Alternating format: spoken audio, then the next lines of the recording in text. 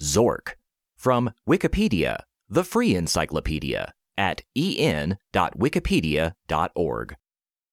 Zork is a text-based adventure game first released in 1977 by developers Tim Anderson, Mark Blank, Bruce Daniels, and Dave Liebling for the PDP-10 mainframe computer. The original developers and others, as the company Infocom, expanded and split the game into 3 titles: Zork 1, The Great Underground Empire, Zork 2, The Wizard of Frobaz, and Zork 3, The Dungeon Master, which were released commercially for a range of personal computers beginning in 1980. In Zork, the player explores the abandoned Great Underground Empire in search of treasure. The player moves between the game's hundreds of locations and interacts with objects by typing commands in natural language that the game interprets. The program acts as a narrator, describing the player's location and the results of the player's commands. It has been described as the most famous piece of interactive fiction. The original game, developed between 1977 and 1979 at the Massachusetts Institute of Technology, MIT, was inspired by Colossal Cave Adventure, 1976, the first well-known example of interactive fiction and the first well-known adventure game. The developers wanted to make a similar game that was able to understand more complicated sentences than Adventure's 2-word commands. In 1979, they founded Infocom with several other colleagues at the MIT Computer Center. Blank and Joel Perez created a way to run a smaller portion of Zork on several brands of microcomputer, letting them commercialize the game as Infocom's first products. The first episode was published by Personal Software in 1980, after which Infocom purchased back the rights and self-published all 3 episodes beginning in late 1981. Zork was a massive success for Infocom, with sales increasing for years as the market for personal computers expanded. The first episode sold over 38,000 copies in 1982 and around 150,000 copies in 1984. Collectively, the 3 episodes sold more than 680,000 copies through 1986, making up over a third of Infocom's sales in this period. Infocom was purchased by Activision in 1986, leading to new Zork games beginning in 1987, as well as a series of books. Reviews of the episodes were very positive, several reviewers calling Zork the best adventure game to date. Critics regard it as one of the greatest games of all time. Later historians have noted the game as foundational to the adventure game genre, as well as influencing the MUD and massively multiplayer online role-playing game genres. In 2007, Zork was included in the game canon by the Library of Congress as one of the 10 most important video games of all time. Section 1. Gameplay. Zork is a text-based adventure game wherein the player explores the ruins of the Great Underground Empire. The player types text commands for their character to traverse locations, solve puzzles, and collect treasure. The game has hundreds of locations, each with a name and description, and the player's commands interact with the objects, obstacles, and creatures within them. Commands can be 1 or 2 words, for example, get lamp or north, or more complex phrases, for example, put the lamp and sword in the case. The command must fit the location's context. For example, get lamp only works if a lamp is present. The program acts as a narrator, describing to the player their location and the results of certain actions. If the game does not understand the player's commands, it asks for the player to retype their actions. The program's replies are typically in a sarcastic, conversational tone, much as a dungeon master would use in leading players in a tabletop role-playing game. The original 1977 version of the game was a single release, Zork. When it was converted into a commercial software title, it was divided into 3 episodes, with new and expanded sections added to the latter 2 episodes. Much of the game world is composed of puzzles that must eventually be solved, such as a set of buttons on a dam or a maze to be traversed. Some puzzles have more than one solution. For instance, since the loud room is too overwhelmingly loud for the player to perform actions, the player can either empty the nearby dam to stop the sound of water falling or shout "echo" in the room to change its acoustics. In the first episode, or Zork 1, a thief character is wandering the underground as well, taking items that have been left behind or even stealing from the player's possessions. The player can fight or evade the thief and can recover stolen items from the thief's treasure room. Some locations contain antagonists that the player must fight or overcome. Beginning in Zork 2, the player can learn magic spells to use in puzzles and combat. In dark areas, the player must carry a lantern or some other light source to avoid being eaten by a monster called a grue. There is a limit to how much inventory one can carry, determined by the combined weight of objects rather than the quantity. A principal goal of each episode is to collect all of the treasures, many of which are hidden behind puzzles. As treasures are collected or tasks are accomplished, the player's score increases, providing a rough measure of how much of the game has been completed. The player may traverse the game world and solve puzzles in mostly any order, although some passageways require problem solving to get through, and some puzzles require the player to possess something gained from solving a different puzzle. In Zork 3, unlike in prior episodes, there is a timed component that directly affects the outcome. An earthquake will occur after about 130 moves, opening one passageway and closing another. In each episode, the treasures are needed to reach the conclusion of the game. Section 2. Plot. Zork does not follow a linear storyline. Most of the setting is established through the game's written descriptions of items and locations, as well as manuals in later game releases. Long before the time the game is set in, the Kendor Empire, having conquered everywhere above ground, built a massive cave complex to expand. 200 years later, the ruler, Lord Dimwit Flathead, renamed the empire to the Great Underground Empire and spent his reign building massive, largely pointless projects such as an underground dam and the Royal Museum. A century later, the empire's overspending caused it to collapse and all the residents left. The abandoned empire is the setting of the 3 episodes of Zork. Zork 1 begins with the unnamed player character near a white house in a small, self-contained area. Most of the game occurs underground, as do the subsequent episodes. In Zork 2, the player learns of the Flatheads and meets the Wizard of Frobaz, who was once a respected enchanter but was exiled by Lord Dimwit Flathead when his powers began to fade. The wizard appears randomly throughout the game and casts spells that begin with the letter F on the player. These have several effects, such as Fluoresce, which causes the player to glow, and Freeze, which keeps the player stuck in place for a few turns. In Zork 3, the player character gathers the garb of the Dungeon Master to become his successor. Once the player has all the items, they must feed an elderly man who reveals himself as the Dungeon Master and shows them the doorway leading to the final hallway. After the player solves the final puzzles, the Dungeon Master appears and transforms the player to look like himself, signifying the player's succession to his position.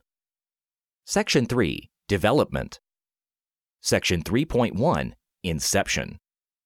Tim Anderson, Mark Blank, Bruce Daniels, and Dave Liebling began developing Zork in May 1977. The 4 were members of the Dynamic Modeling Group, a computer science research division at the Massachusetts Institute of Technology, MIT, Laboratory for Computer Science. Anderson, Blank, and Daniels as students, and Liebling as a research staff member. Their work was inspired by Colossal Cave Adventure, a text-based game that is the first well-known example of interactive fiction and the first well-known adventure game. Adventure was immensely popular among the small population of computer users of the time and a big hit at MIT in early 1977. By the end of May, players had managed to completely solve it. The 4 programmers began to design a game that would be a better text adventure game with inputs more complex than Adventure's 2-word commands and puzzles less obtuse.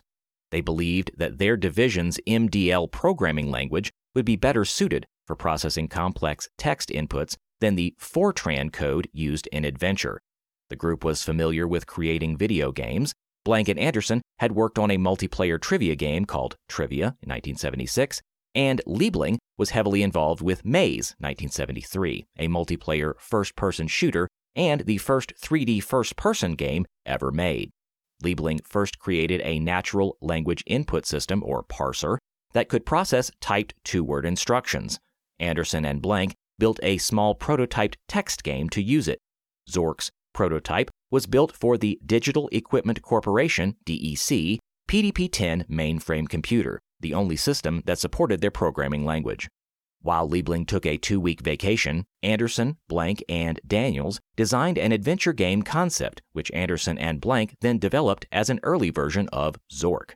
This prototype contained simple versions of many concepts seen in the final game, including puzzles and locations.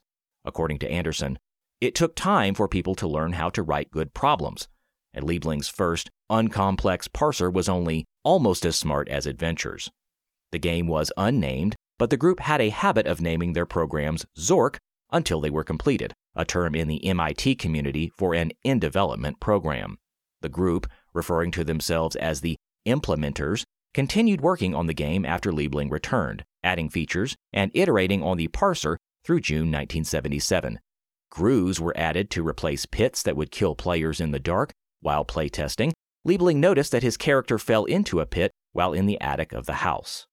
Liebling contends that Adventure was one of Zork's only influences, as there were few other games to emulate at the time. Although the game's combat is based on Dungeons & Dragons, Liebling said the other developers had never played it.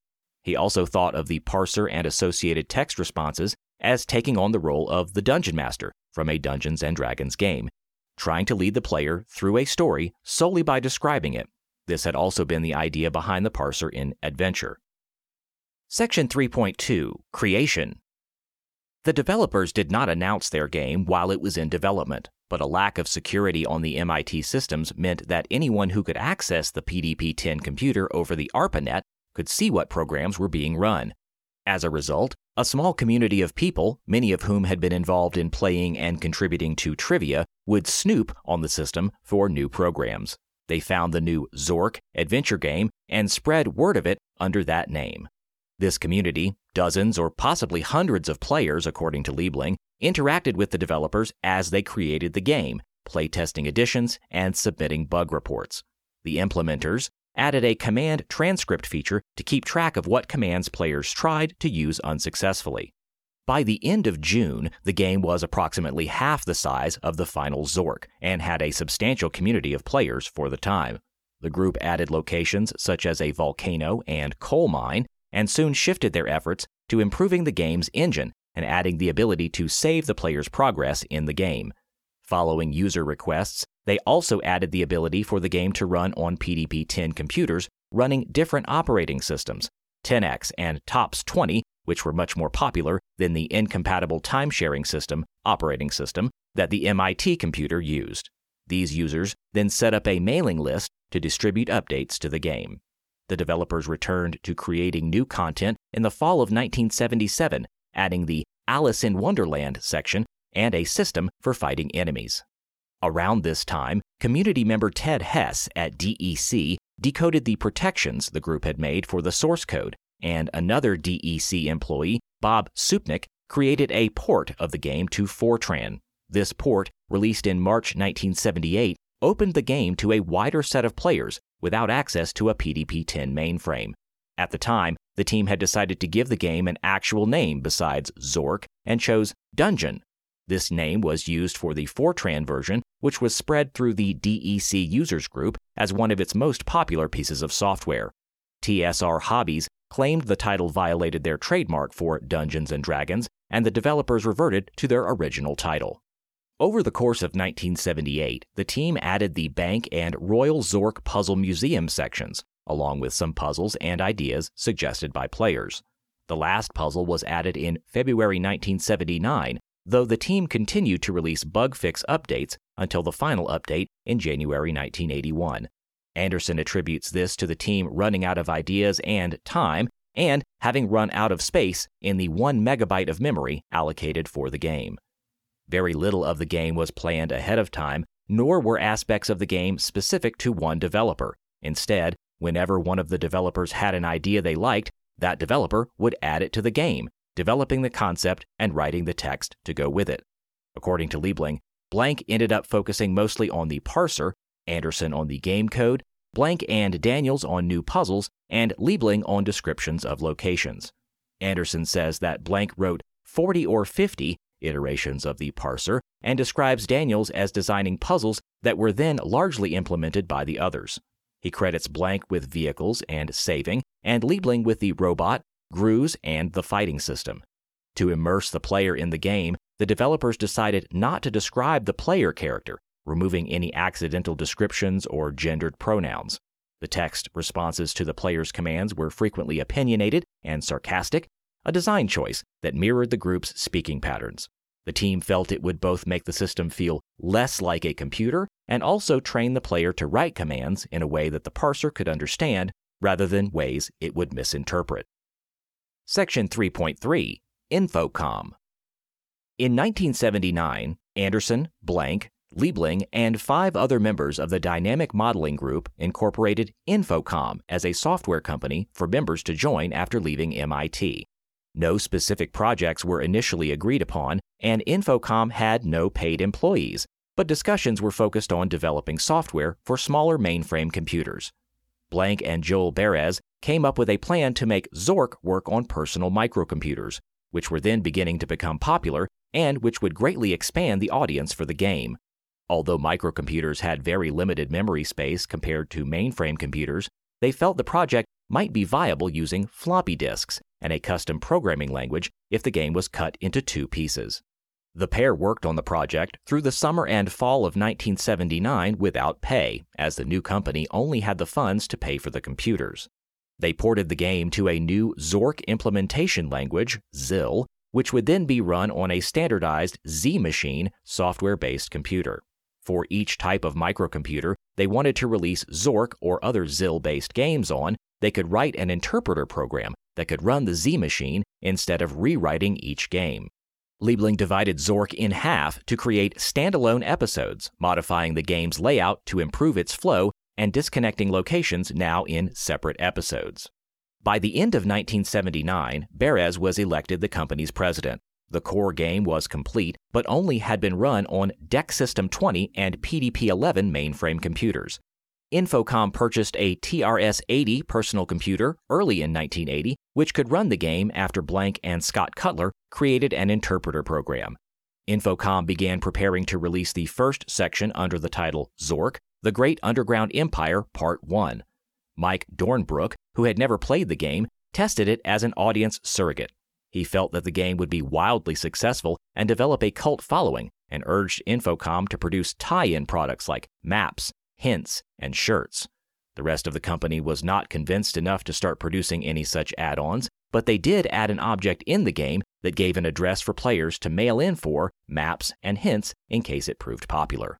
The game now complete, the company began looking for a professional publisher with store and distributor connections. They felt this was preferable to self-publishing. Perez approached Microsoft, who declined based on the game competing with Microsoft Adventure, 1979, their version of Adventure. Microsoft CEO Bill Gates was a fan of Zork, but by the time he heard of the proposal, Infocom was in negotiations with another publisher, Personal Software, one of the first professional software publishing companies. Personal Software agreed to publish the game in June 1980, sending the company an advance payment. Zork, The Great Underground Empire, also known as Zork 1 or just Zork, was published for the TRS-80 in December 1980. Since Personal Software declined to publish the 1979 PDP-11 version of the game, Infocom sold some copies earlier in the year after announcing 2 PDP-11 user groups. Liebling recalled about 20 floppy disk copies sold directly with Anderson's typewritten manual. By the end of 1980, an Apple II version of Zork 1 was completed and sold through Personal Software. Infocom began receiving requests for hints and maps as predicted, and Perez began handling map and poster orders, while Dornbrook wrote customized hints for players. In September 1981, he founded the Zork Users Group as a separate community to handle all mail order sales and hint requests. Infocom eventually produced hint booklets with progressive answers to questions written in invisible ink, branded as Invisiclues. In the meantime, Liebling worked on converting the second half of Zork into Zork 2, but in the process thought up several new puzzles for the game. Although as late as December 1980 he told Byte that it would be a 2-part game, it soon became clear that the second half would not fit into the allotted space. As a result, the game was split again into Zork 2, The Wizard of Frobaz, and Zork 3, The Dungeon Master. According to Liebling, splitting the game into episodes led to different atmospheres. Zork 1 was focused on exploration and adventure-style gameplay. 2 had more of a focus on plot and added magic spells to the base game, and 3 was less straightforward with time-sensitive aspects. Mark Blank constructed Zork 3 and added gameplay changes, such as the modified point system, to move the game away from straightforward dungeon exploration. Zork 2 was offered to Personal Software in April 1981, and the contract was signed in June, but Infocom grew wary of continuing this relationship.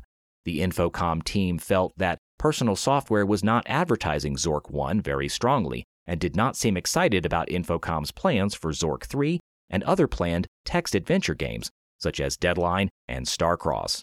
Personal Software soon stopped publishing entertainment software altogether and rebranded as VisiCorp in 1982 to align with its VisiCalc spreadsheet software. Rather than find another publisher, Infocom decided to self-publish its games and began renting office space and contracting with production facilities. It bought out Personal Software's stock of Apple II Zork 1 copies and began publishing Zork 1 and 2 directly by the end of 1981. Zork 3 followed in the fall of 1982. Infocom developed interpreters for the Commodore 64, the Atari 8-bit family of computers, CP/M systems, and the IBM personal computer, and released the episodes of Zork for them as well in 1982. Section 4. Reception. Section 4.1. Sales. Following its 1980 release, Zork 1 became a bestseller from 1983 through 1985, with 380,000 copies sold by 1986.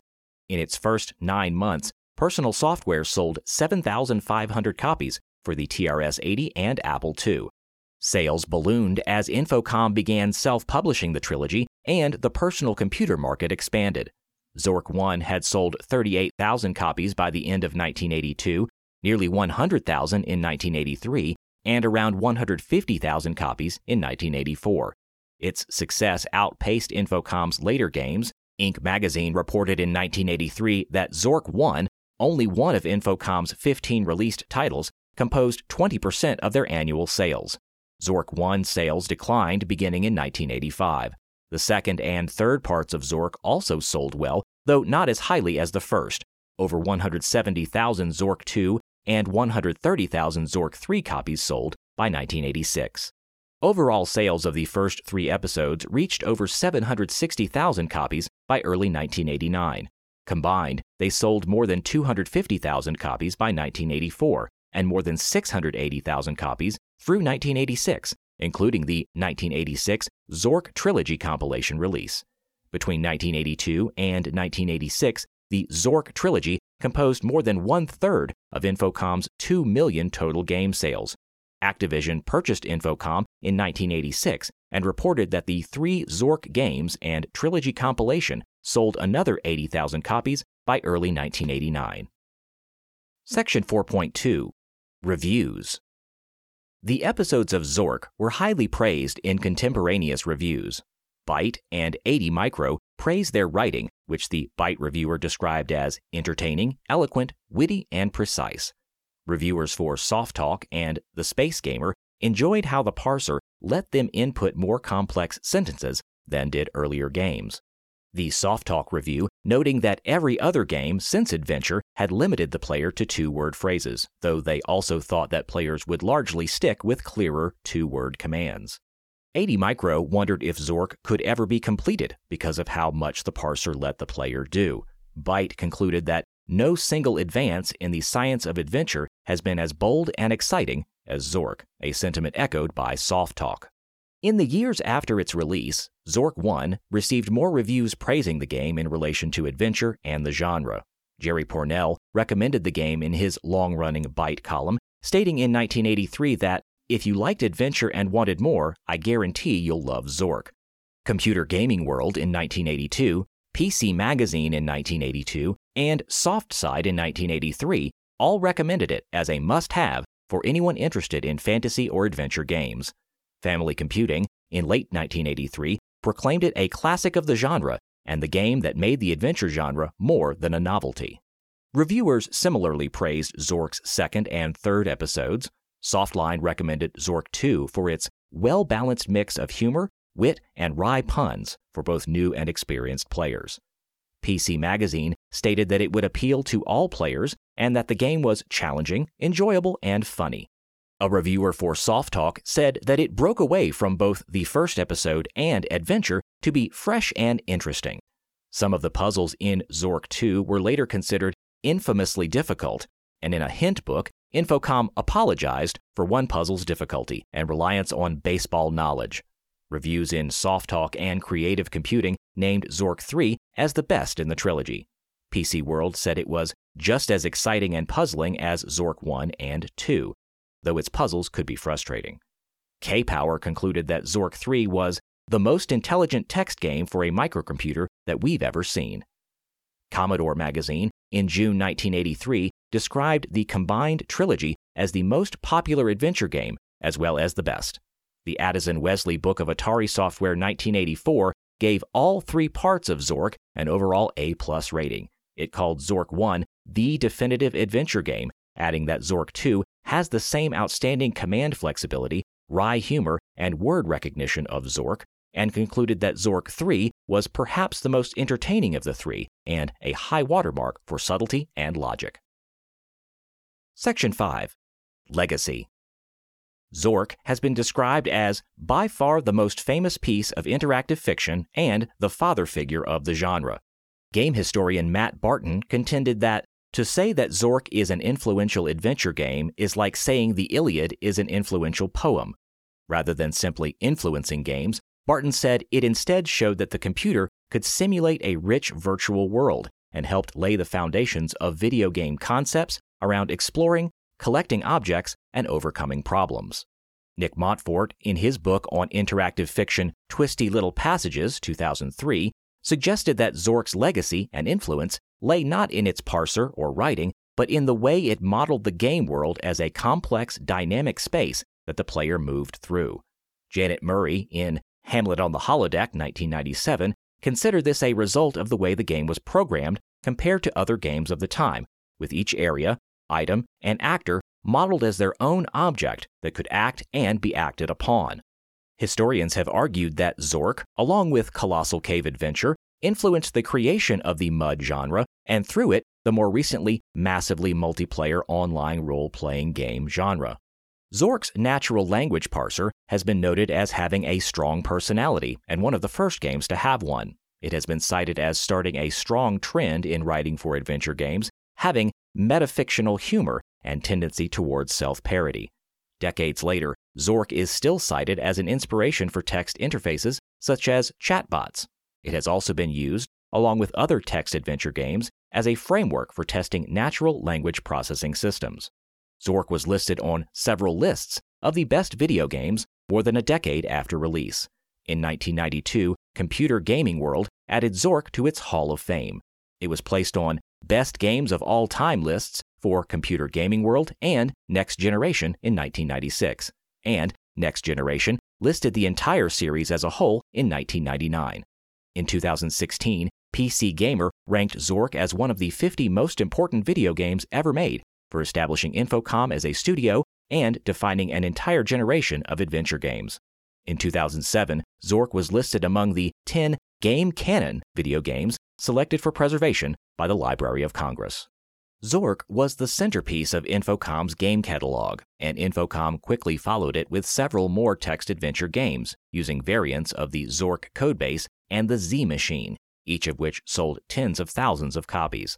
By 1984, 3 years after Infocom began self-publishing Zork 1, Infocom had 50 full-time employees, $6 million in annual sales, and 12 other games released. Infocom internally nicknamed its early games in relation to Zork, such as Zork the Mystery, Deadline, 1982, Zorks in Space, Starcross, 1982, and Zork 4, Enchanter, 1983. By 1986, this had increased to 26 total titles, although Wishbringer, The Magic Stone of Dreams, 1985, was ostensibly set in the same world as Zork. The company had not made any more official Zork games, releasing only a Zork trilogy compilation of all 3 episodes. In 1985, Infocom diversified into professional software by creating a relational database product called Cornerstone. Poor sales led to financial difficulties, and the company was sold to Activision in 1986. Infocom then created 2 more Zork games, Beyond Zork, The Coconut of Kendor, 1987, which added a graphical map and more role-playing and combat elements, and Zork Zero, The Revenge of Megaboss, 1988, a prequel game that added graphical elements and menus as well as graphical minigames. Infocom's tenure under Activision was rocky, and rising costs and falling profits, exacerbated by a lack of new products in 1988, led Activision to close Infocom in 1989. Activision returned to the series with several graphic adventure games: Return to Zork, 1993, Zork Nemesis, The Forbidden Lands, 1996, and Zork Grand Inquisitor, 1997. It also released Zork The Undiscovered Underground, 1997, a free text adventure game partially written by original Infocom implementers Michael Berlin and Mark Blank to promote Zork Grand Inquisitor. In 2009, Jolt Online Gaming released Legends of Zork, a freemium browser-based online adventure game. The original Zork games have been re-released in several compilations since Zork Trilogy. They are included in The Lost Treasures of Infocom, 1991, Zork Anthology, 1994, Classic Text Adventure Masterpieces of Infocom, 1996, and Zork Legacy Collection, 1996. A graphical port of Zork 1 for the PlayStation and Sega Saturn consoles was developed by Arc System Works and published by Shueisha in Japan in 1996, 19 years after its original release. Unofficial versions of Zork have been created for over 40 years for a wide range of systems, such as browsers or smart speakers. 4 gamebooks written by Infocom developer Steve Meretzky and set in the Zork world were published in 1983 and 1984, The Forces of Krill, 1983, The Malifestro Quest, 1983, The Cavern of Doom, 1983, and Conquest at Kendor, 1984. These books, known collectively as the Zork books, are presented as interactive fiction in the style of Choose Your Own Adventure series, wherein the player makes periodic choices and turns to a page that corresponds to that choice. 2 novels were published based on the original game, The Zork Chronicles by George Alec Effinger, 1990, and The Lost City of Zork by Robin Wayne Bailey, 1991. In 1996, Threshold Entertainment acquired the rights to Zork and announced plans to create a Zork movie and live-action TV series, though it was never produced. This sound file and all text in the article are licensed under the Creative Commons Attribution Share-alike 3.0 Unported License, available at creativecommons.org/licenses/by-SA/3.0.